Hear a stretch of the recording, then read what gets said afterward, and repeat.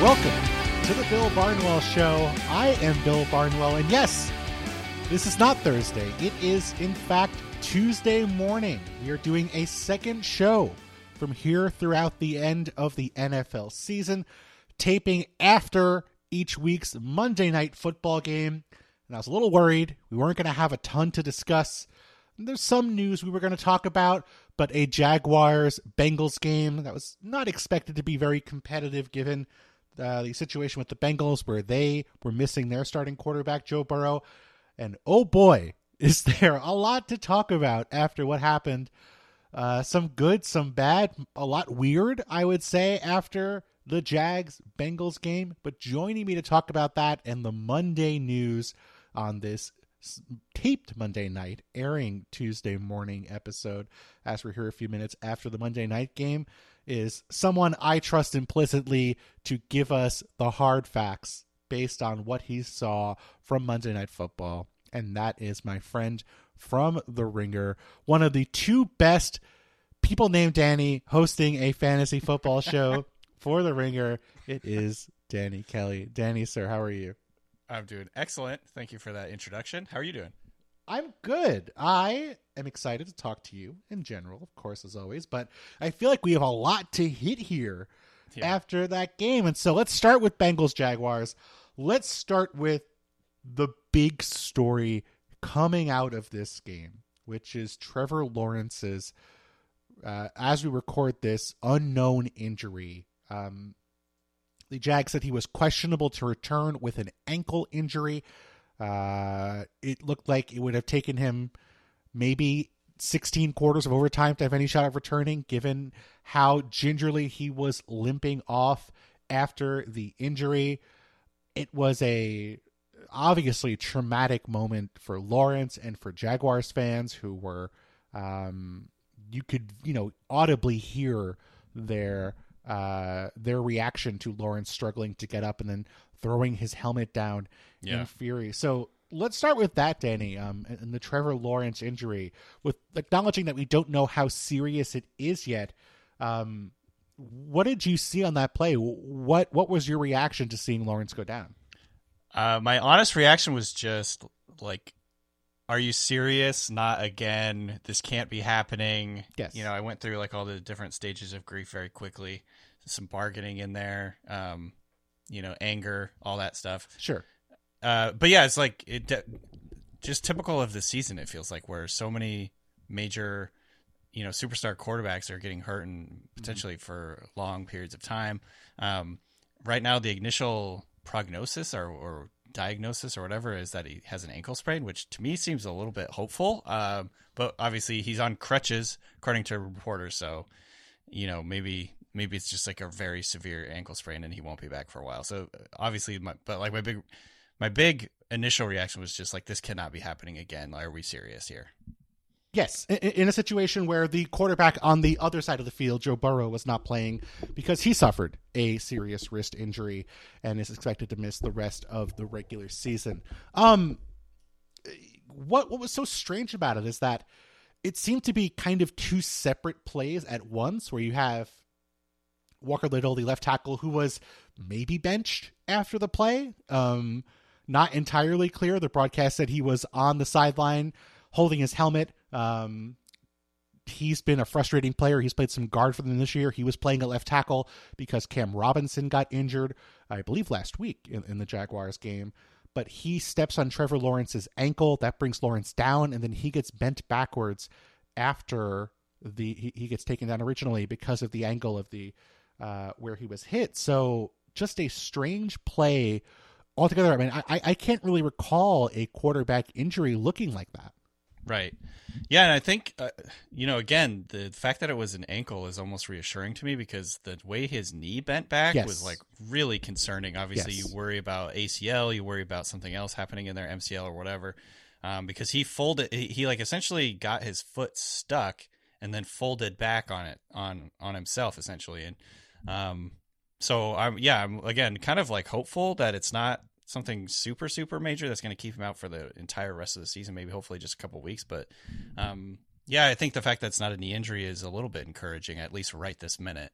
And so yeah, it was just a very strange injury. Like you said, it's. I don't think I remember a quarterback throwing their helmet off like that in pure pain on the field, and so that was very disconcerting in the moment. Like, oh God, like what just happened here? So, yeah.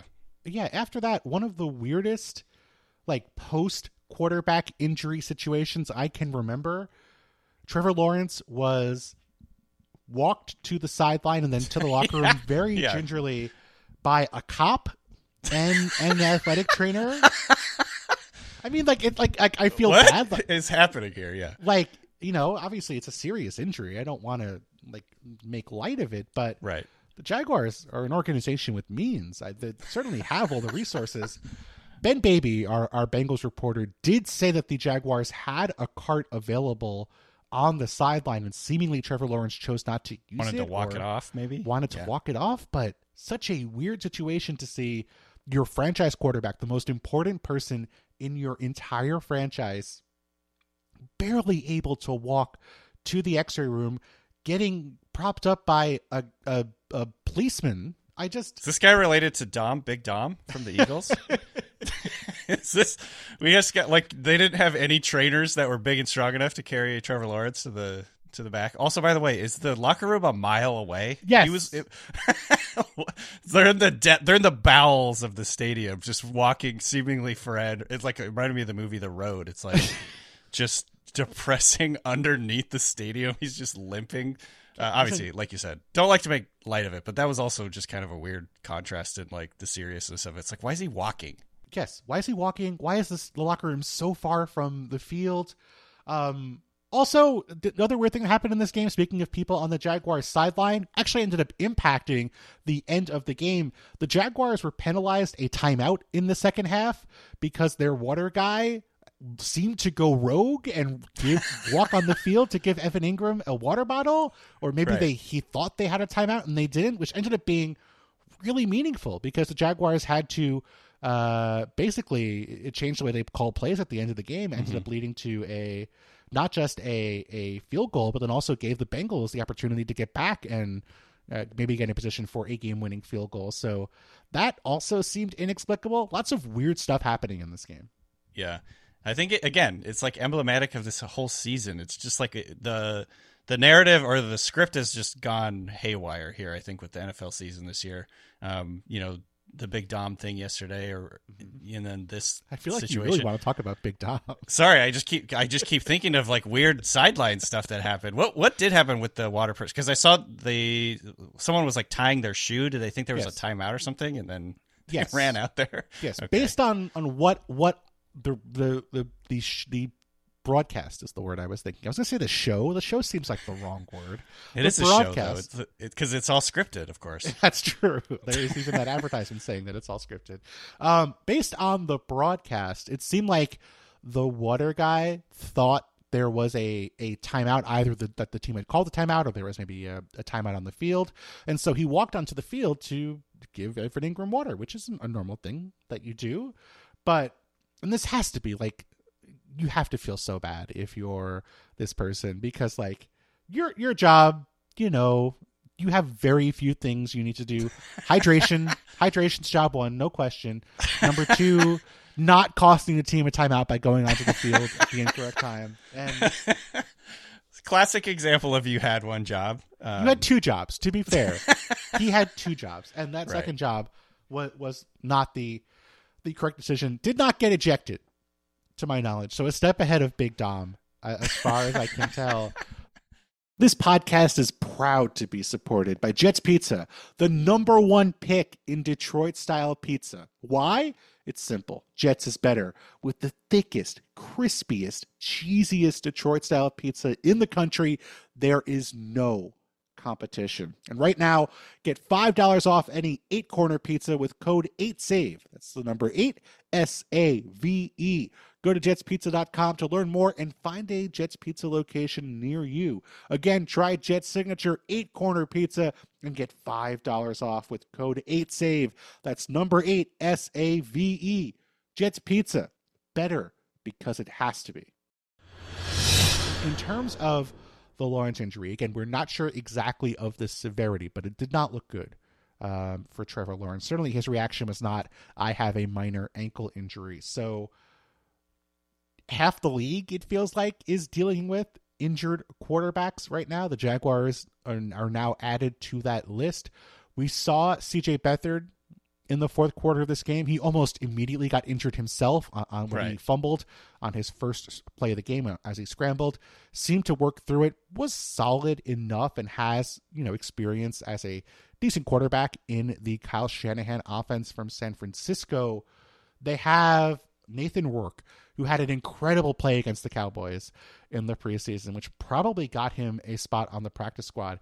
He is in the organization, but was not active for Sunday, I think, or for Monday. Logan Cook was going to be the emergency quarterback if Beathard was unable to go. But Danny, from your perspective, if Lawrence is out for an extended period of time, is this CJ Beathard or bust, or do you think Doug Peterson goes on the market and tries to find some sort of other solution to supplement what they have? And if he does, who would that guy be? It just feels like we're running out of quarterbacks right now. To be completely honest, I didn't really know who Tommy DeVito was before he started playing for the Giants. Tim Boyle, didn't know a whole lot about him, if I'm being completely honest. There's so many random quarterbacks playing in the NFL right now. Guys from all over, guys from small schools. It's just there's a very weird shortage of quarterbacks with so many injuries right now. So, I would imagine they go with CJ Beathard. And honestly, he kind of looked decent out there. He gave him a chance. And when we saw what Jake Browning did today, maybe just having the guy who's been in your system and has been in the building is probably the best thing to do. But, they could go outside, but I honestly don't know who it would be. Just because I feel like everyone else is already employed. I would probably throw out Carson Wentz, but he just got hired. Well, the Carson Wentz Doug Peterson relationship did not exactly end well in Philadelphia, from my recollection. Would you Bortles maybe throw that name out there? Is he on a roster right now?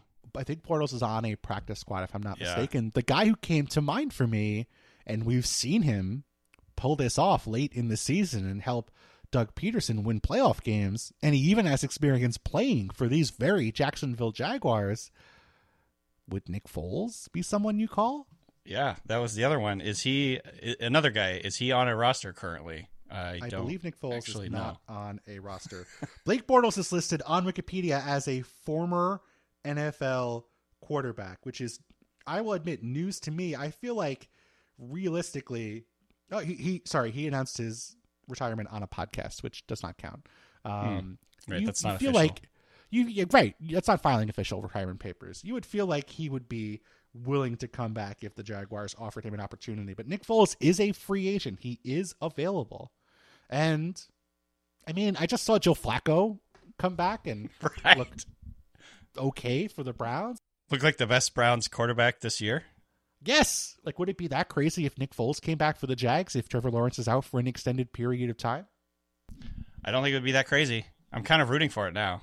To be totally honest, the quarterback situation has just become a parody to me at this point. Who are these people, and how where are they coming from? Where do they keep finding these quarterbacks?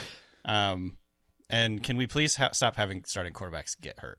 Yes. At the same time, Jacoby Brissett, who was a very viable NFL quarterback, is just buried on the Commander's depth chart. They brought him in to hand the ball off 3 times to end the game against the Dolphins on Sunday. They could have traded him at the trade deadline, and apparently were asking for a day 2 pick, and nobody offered that much. So it's frustrating. There's lots of quarterbacks. Most of them are injured. Some of them are buried on depth charts. It really feels like the sort of year where it's going to come down to just, do you have a healthy starting quarterback, and is he competent? That's going to be enough to get you to the second round of the postseason. Yeah, no, it's usually you want to have a really healthy roster. Yes. And the most healthy roster usually goes the furthest in the playoffs. But this year it's literally the most important player. That's all we need. That's the one prerequisite for getting into the playoffs and doing well, is just have a quarterback. It's pretty grim out there right now. Pretty grim, but then you look at what happened in this game, Danny. Nobody was expecting much out of Jake Browning, and I think that includes the Cincinnati Bengals, who the first couple drives of this game was kid on training wheels in terms of Yeah. what they were comfortable letting him do. And then Jake Browning just started dropping bombs. He was incredible in this game. I think he had 4 incompletions all game, and then 2 of those incompletions were drops. Bailed out a little bit. Jamar Chase made 2 crazy catches in this game, but Jake Browning looked confident. He was very effective. He knew where to go with the football. The one really ugly mental mistake in the passing game for the Bengals came from Tyler Boyd, who threw the ball directly to Josh Allen right. on a trick play. Yeah, honestly, and I feel like I need to never make fun of these backup quarterbacks again, because they could have a game like this and come out of the blue and just be in command. I mean, he truly did look very good, and I should have learned my lesson when Josh Dobbs had like changed teams 4 times and was like really good for each of the teams immediately. Maybe there is something here. But like I remember when he was named when he was named the starter when Joe Burrow went down, he had a press conference and he said something along the lines of like, "I have irrational confidence," and I was like, I kind of like this guy. Like I like that attitude at least. He goes out there and he, like he said, he played like a fearless style of football, at least after the first couple of drives where it's just screen. It was like getting him a couple of layups to get into rhythm, or free throws, if you will, if you want to use the basketball reference or whatever, and get into a rhythm and get his confidence. And then he was just, throwing the ball deep. It was, there was even people throwing out like Joe Burrow system quarterback jokes during the game. That's where we are. That's how good he was. He was great. And full credit to him, full credit to the Bengals coaching staff. I mean, this would have been a very easy situation. Primetime television, facing a Jags team with every reason to be motivated to compete for the top. They would have been the top seed in the AFC if they had won this game, if I'm not mistaken. And Bengals show up, probably save their season. I believe they were sub 1% to make the playoffs if they lost this game per the Upshots model. Now up to 6%. And Danny, they might be live to actually compete in the playoff, or compete for a playoff spot, given all the injuries elsewhere, if Jake Browning is close to this guy from this point forward. Because the next 3 weeks, they host the Colts, who are good, who are an impressive team, but not unbeatable by any means. They host the Vikings, who the Vikings can be anything from quarter to quarter and half to half that you can believe. Right. And then they're at the Steelers, who we're going to talk about may not have Kenny Pickett, who underwent ankle surgery on Monday. So they have 3 winnable games ahead of finishing up against the Chiefs and the Browns. Not out of the question that the Bengals and Jake Browning are actually competing for a playoff spot based on how they performed in this season-saving win over the Jags. They are a little frisky because I think when you look at the way that their team is built with Jamar Chase, T. Higgins, Joe Mixon looked really good tonight too. They've got like this offensive skill talent to like kind of elevate a quarterback, and it's almost like the 49ers situation, but the 49ers light, because they're not quite as talented as the 49ers, but the types of guys that can really create on their own. Like we saw, Jamar Chase make a couple of plays like throughout the game that, maybe few receivers in the NFL could make. And he's just so powerful, so strong, so fast, so explosive. And then obviously T. Higgins starting to get healthy again. And when they have that 1-2 punch, it can be really effective. And then again, like, not to just harp on it, but if you look at the teams ahead of them in the playoff race in the AFC, it's, obviously the Broncos, the Bills, and the Texans are pretty feisty as well. But then you've got the Browns at the 7th seed right now. They have a backup quarterback, Joe Flacco, or whoever, maybe DTR. You got the Colts with Gardner Minshew, he just loves giving the ball away. I love Gardner. He turns the ball over a lot. Yes. You got the Steelers with Trubisky for who knows how long. And now you have the Jags with Beathard, or whoever it's going to be going forward. So this AFC is just wide open. And I feel like there's enough time for the rankings to get really shuffled around. So it's going to be a lot of fun. I would say I wish that the defense, the Bengals defense, was playing a little bit better than they were, like as they were in the beginning of the season, because they've kind of fallen off as the season's gone on. And I would feel a little bit better about it because obviously the Jags were moving the football on them too. It was a very offensive centric game, which I love as a fantasy person, but of course doesn't give me a ton of confidence for the Bengals to like win shootouts each and every week with the backup quarterback. Yeah, it feels like that has to be their formula, is just we're going to outscore you because we have the two best wide receivers on the field most weeks, because this pass defense is a problem. They are 31st. They're probably going to be 32nd once ESPN updates the numbers, but 31st right now in QBR when they don't get pressure. And we saw in this game, Lawrence, Beathard both had success throwing the football. They lost Cam Taylor-Britt, their third-year corner, to a injury. He's on injured reserve and is going to miss at least 4 games.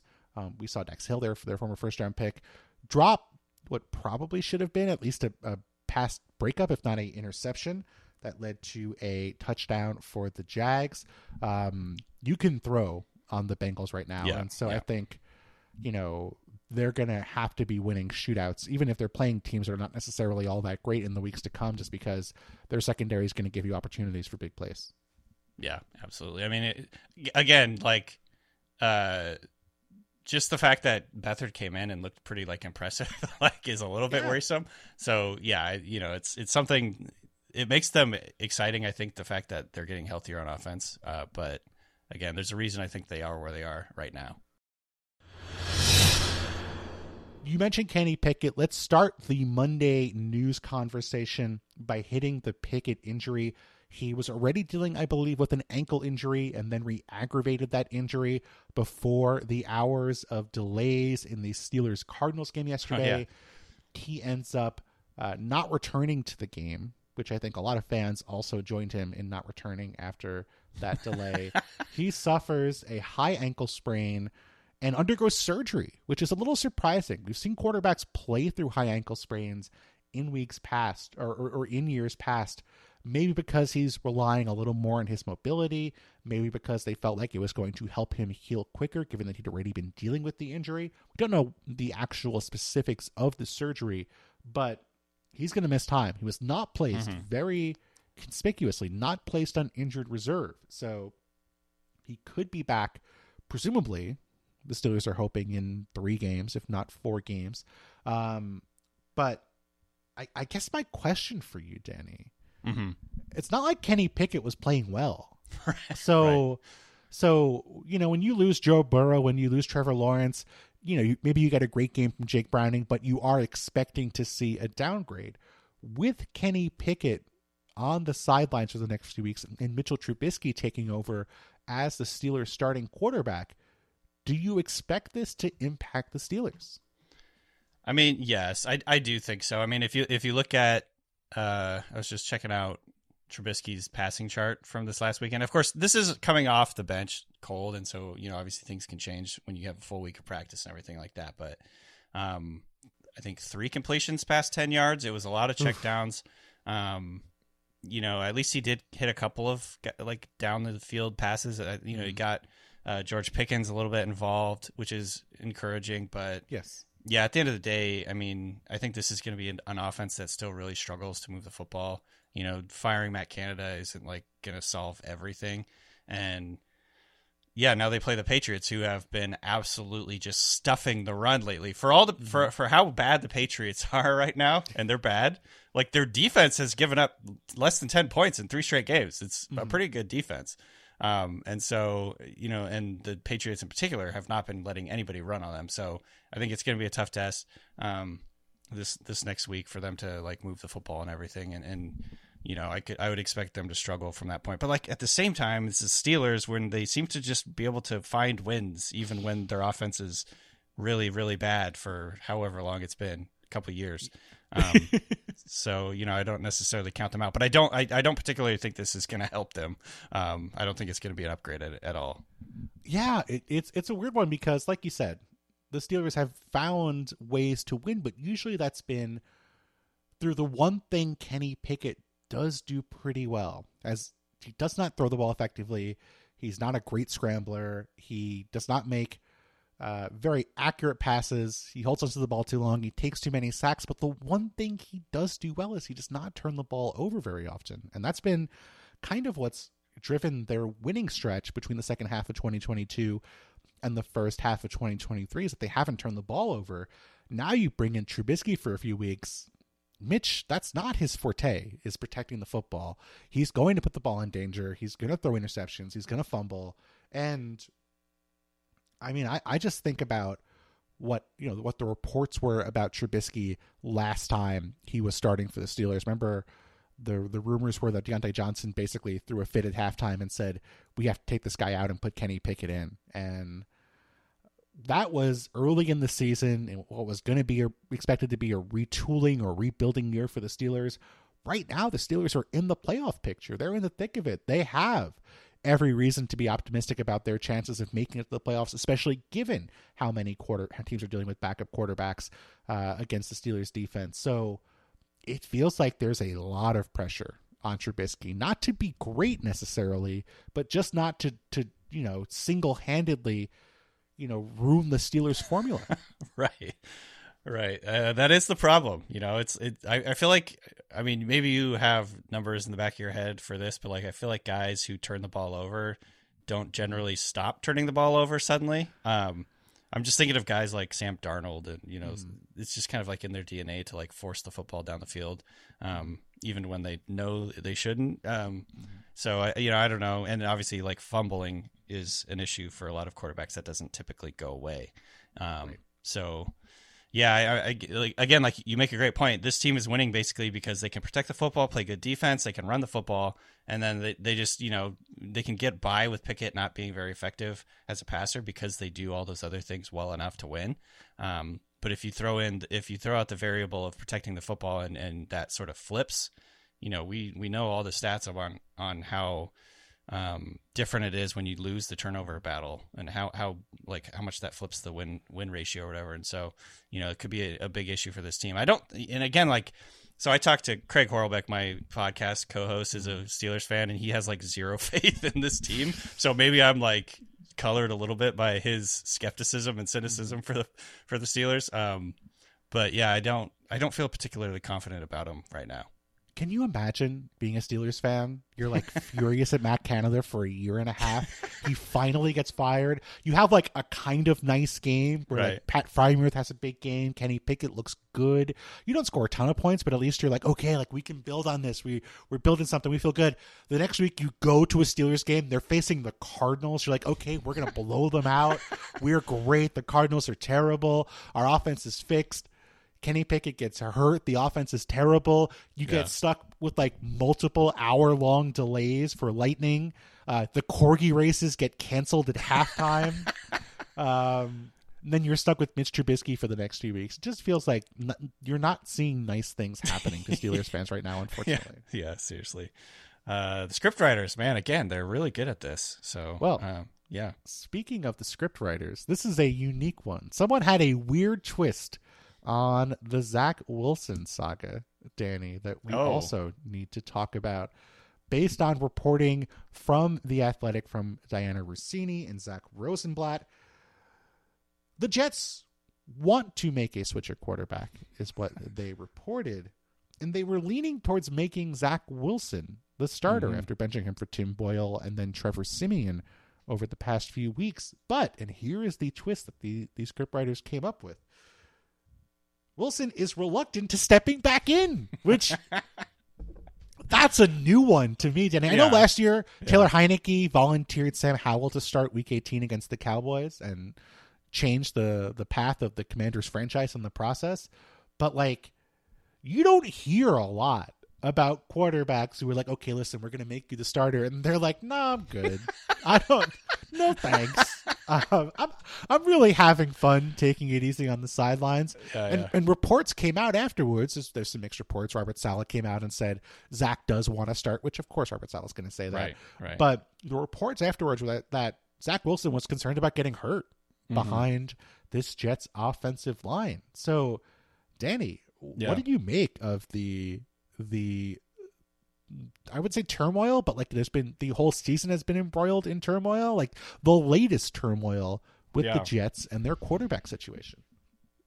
So first of all, I think it's like the big thing and the immediate reaction is like he's scared to compete. That's a really bad sign, or he's lost his confidence completely. What was left of it after kind of suffering through the season like this. Mm-hmm.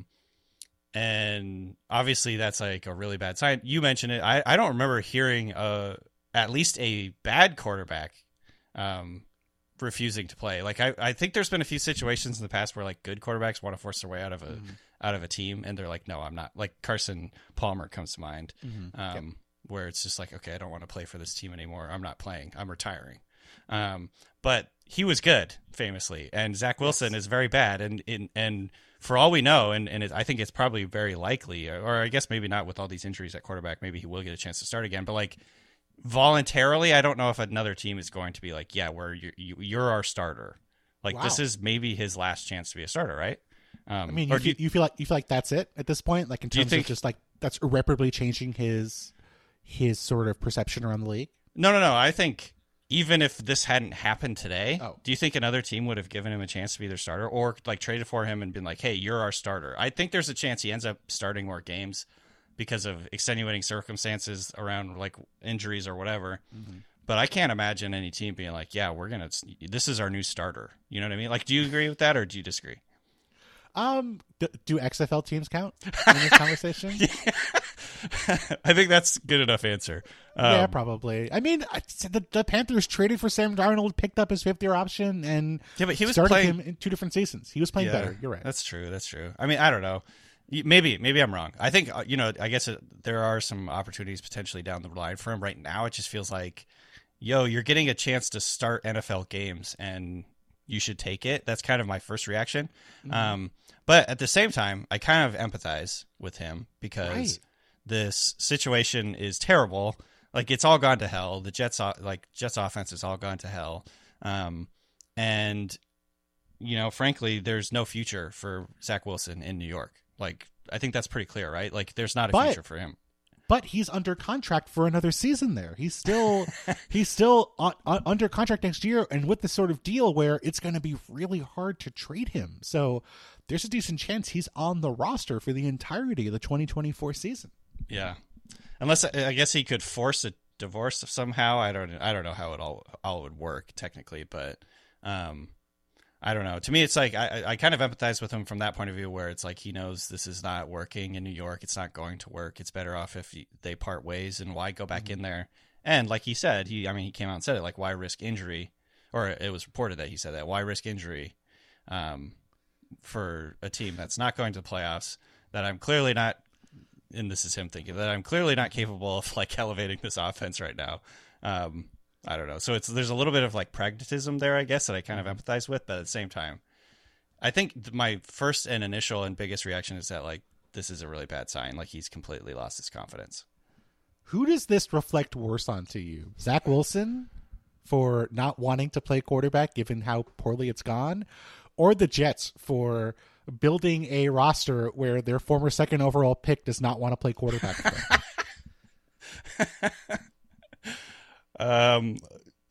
Probably the Jets, honestly. Like, to me, this is just so Jets. The Jets, like you said the word saga earlier, and I was like, yes, this is exactly what it is. This is the saga of the Jets quarterback that goes back, decades, and nothing good can happen to Jets quarterbacks ever again. It's just sort of like set in stone. Literally, Aaron Rodgers got hurt in the first series. Like, that is just the wild. Like, again, the scriptwriters. This is just the wildest twist, and they forced Zach Wilson back into the mix.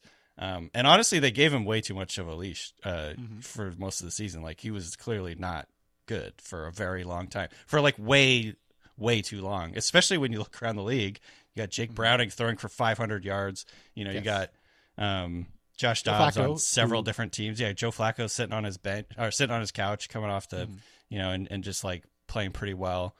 It's like, did they not have any other ideas? They had other ideas, Danny, but we saw Tim Boyle play, and we saw a little bit of Trevor Siemian, who I thought was okay. Right. I thought he was better than Tim Boyle, but what does it tell you that the Jets turned to Zach Wilson for half a season, finally benched him, saw 1.5 Tim Boyle starts, who was going to be their third string quarterback, and we're like, no, Zach, we're sorry, we're good, we want to bring you back. Like it doesn't feel like there is any sort of coherent like vision here besides just sheer panic and sheer emotional reactions to what they saw on the prior drive. Yeah, absolutely. That was what came to mind for me, is that the decision making feels like either whether it's like ownership or the GM or I don't know what is happening, but I think it just feels like there's like pressure coming down the ladder for the coaching staff to like make these decisions. I know that Robert Saleh sort of insinuated that at one time. He pleaded the fifth during an interview for why Zach Wilson is still starting, which is, you don't hear that every day. So I don't know. The whole thing is a total mess. I think like anybody like logically would have looked at the situation and been like, they left Zach Wilson in for way too long, especially considering the other options. And then to me, that like the most mystifying thing is like, why on earth is Tim Boyle even in the NFL? Like if you look at like his college numbers, yes, horrific. He literally had, I think in 3 seasons at UConn, he had 1 touchdown and 13 interceptions. That's true. How does that person get into the NFL? Like, I don't understand it. Okay, so there have to be 2 reasons, right?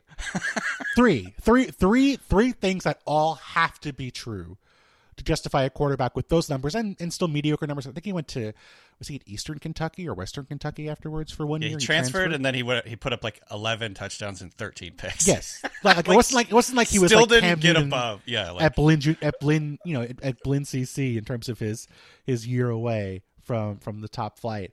Tim Boyle is tall. He's 6'4". Yeah, that's what I was gonna say. He's tall. He has a strong arm, which are the 2 most important characteristics for some teams. And the third one, and I feel the most confident about this one, he has to be a good hang. Like he has to be just like the most fun, chill, like just awesome guy to have around. Because best guy. If he's kind of a jerk, like you can't imagine him being there. Mm-hmm. Yeah, and that's something that has been pointed out to me recently. It's like we've been sort of like, where are they getting these quarterbacks? They've got Tyson Bagent, who played at Shepherd, a D2 school, is starting games in the NFL this year. Like, where are they finding these guys? And then it was pointed out to me, and I think this makes kind of sense, sort of, even though I don't know if I fully buy into it. But it's like basically, like you said, you have to have a guy who's not going to be super threatening for the starter, and you don't want a guy that's the fan base is kind of clamor for every time the starter makes a mistake. So there's a little bit of like politics to the choosing of your backup quarterback, which I understand, but at the same time, your job is on the line here. You need to win games, and if like your starter goes down, maybe like go find another guy, like the Browns did with Joe Flacco. It's just a little bit mystifying, the way that works. But I don't, obviously there is, I think, relationships and like the politics of not wanting the starting quarterback to feel threatened by the backups and so on and so forth. Mm-hmm. Yes. And I don't know who's threatening who with the Jets, but it feels like everyone is a threat to just ruin Jets fans' afternoons every Sunday. One more topic of conversation before we finish up here with the Monday news. A relatively big signing or big name signing for December. Shaq Leonard signs a deal to join the Eagles. And we'll talk about Leonard and his fit, but we'll start with this. Just based on what you saw yesterday, Danny, when you watched the Niners-Eagles game, on a scale of 1 to 10, with 10 being the biggest need, how much do you think the Eagles needed to add a linebacker to the mix after what you saw from them against the Niners on Sunday? Yeah, it was one of those games where it feels like the word exposed gets thrown around, and it doesn't feel like hyperbole. Like the old, the meme, I think our friend Stephen Ruiz always shares this, like Shanahan looking into a microscope and like deciding who he's going to pick on in any given game. And it was like, oh, he clearly wanted to attack like that area of the field, the short and intermediate middle of the field. And they got Deebo Samuel going on multiple huge plays where he basically just outran or broke tackles against linebackers. You had Christian McCaffrey run a out and up route against I can't remember who it was against, but he just burned him down the field. Like the guy was turning around and didn't know where he was going. And it was like basically they're like, okay, we can get big plays against these linebackers, and they did very, very effectively. I mean, their final 6 possessions were touchdowns, other than the end of the game possession, and so Yeah, I mean, this was an alarming thing, I think, and it's something that, I'm sure Eagles fans were aware it was kind of an issue, but in this game, it was like, oh, like that is very concerning. We need to do something about this because, again, like we kind of got exposed by a team that really knows how to attack that area. Mm-hmm. It felt like the linebacker position took that leap from, oh, this is a problem, to a thing I see from fans every year, one place or another.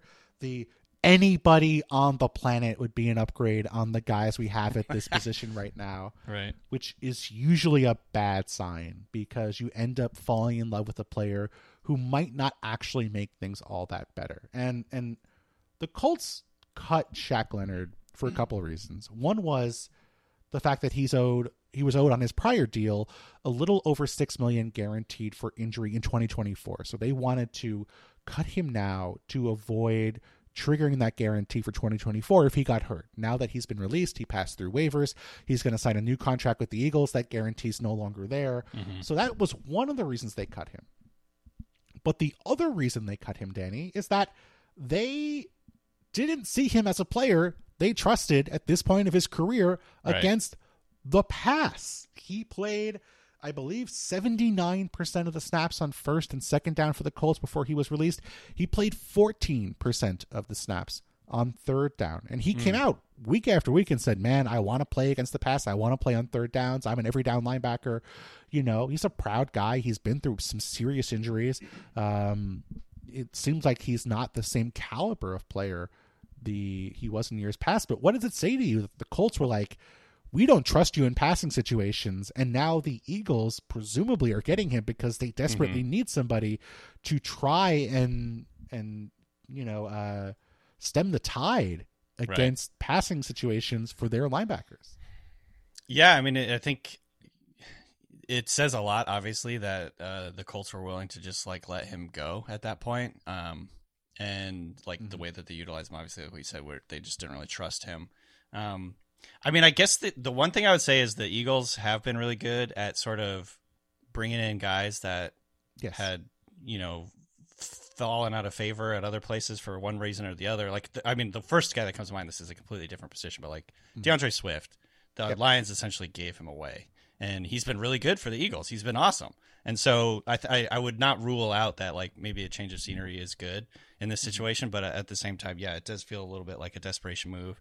And so tough to know how it's going to all work out. But it didn't seem like he had like a ton of really strong interest around the league. I know a couple teams worked him out, but he didn't sign immediately. And so I think some of those things say a lot about the situation. Right. But we've seen things happen before. James Bradbury was a guy who any team could have had for a late round pick last year. Nobody wanted to pay him. He ended up becoming a cap casualty from the Giants. Eagles signed him. He has a Pro Bowl season. Gardner-Johnson acquired for a late round pick just before the start of the season.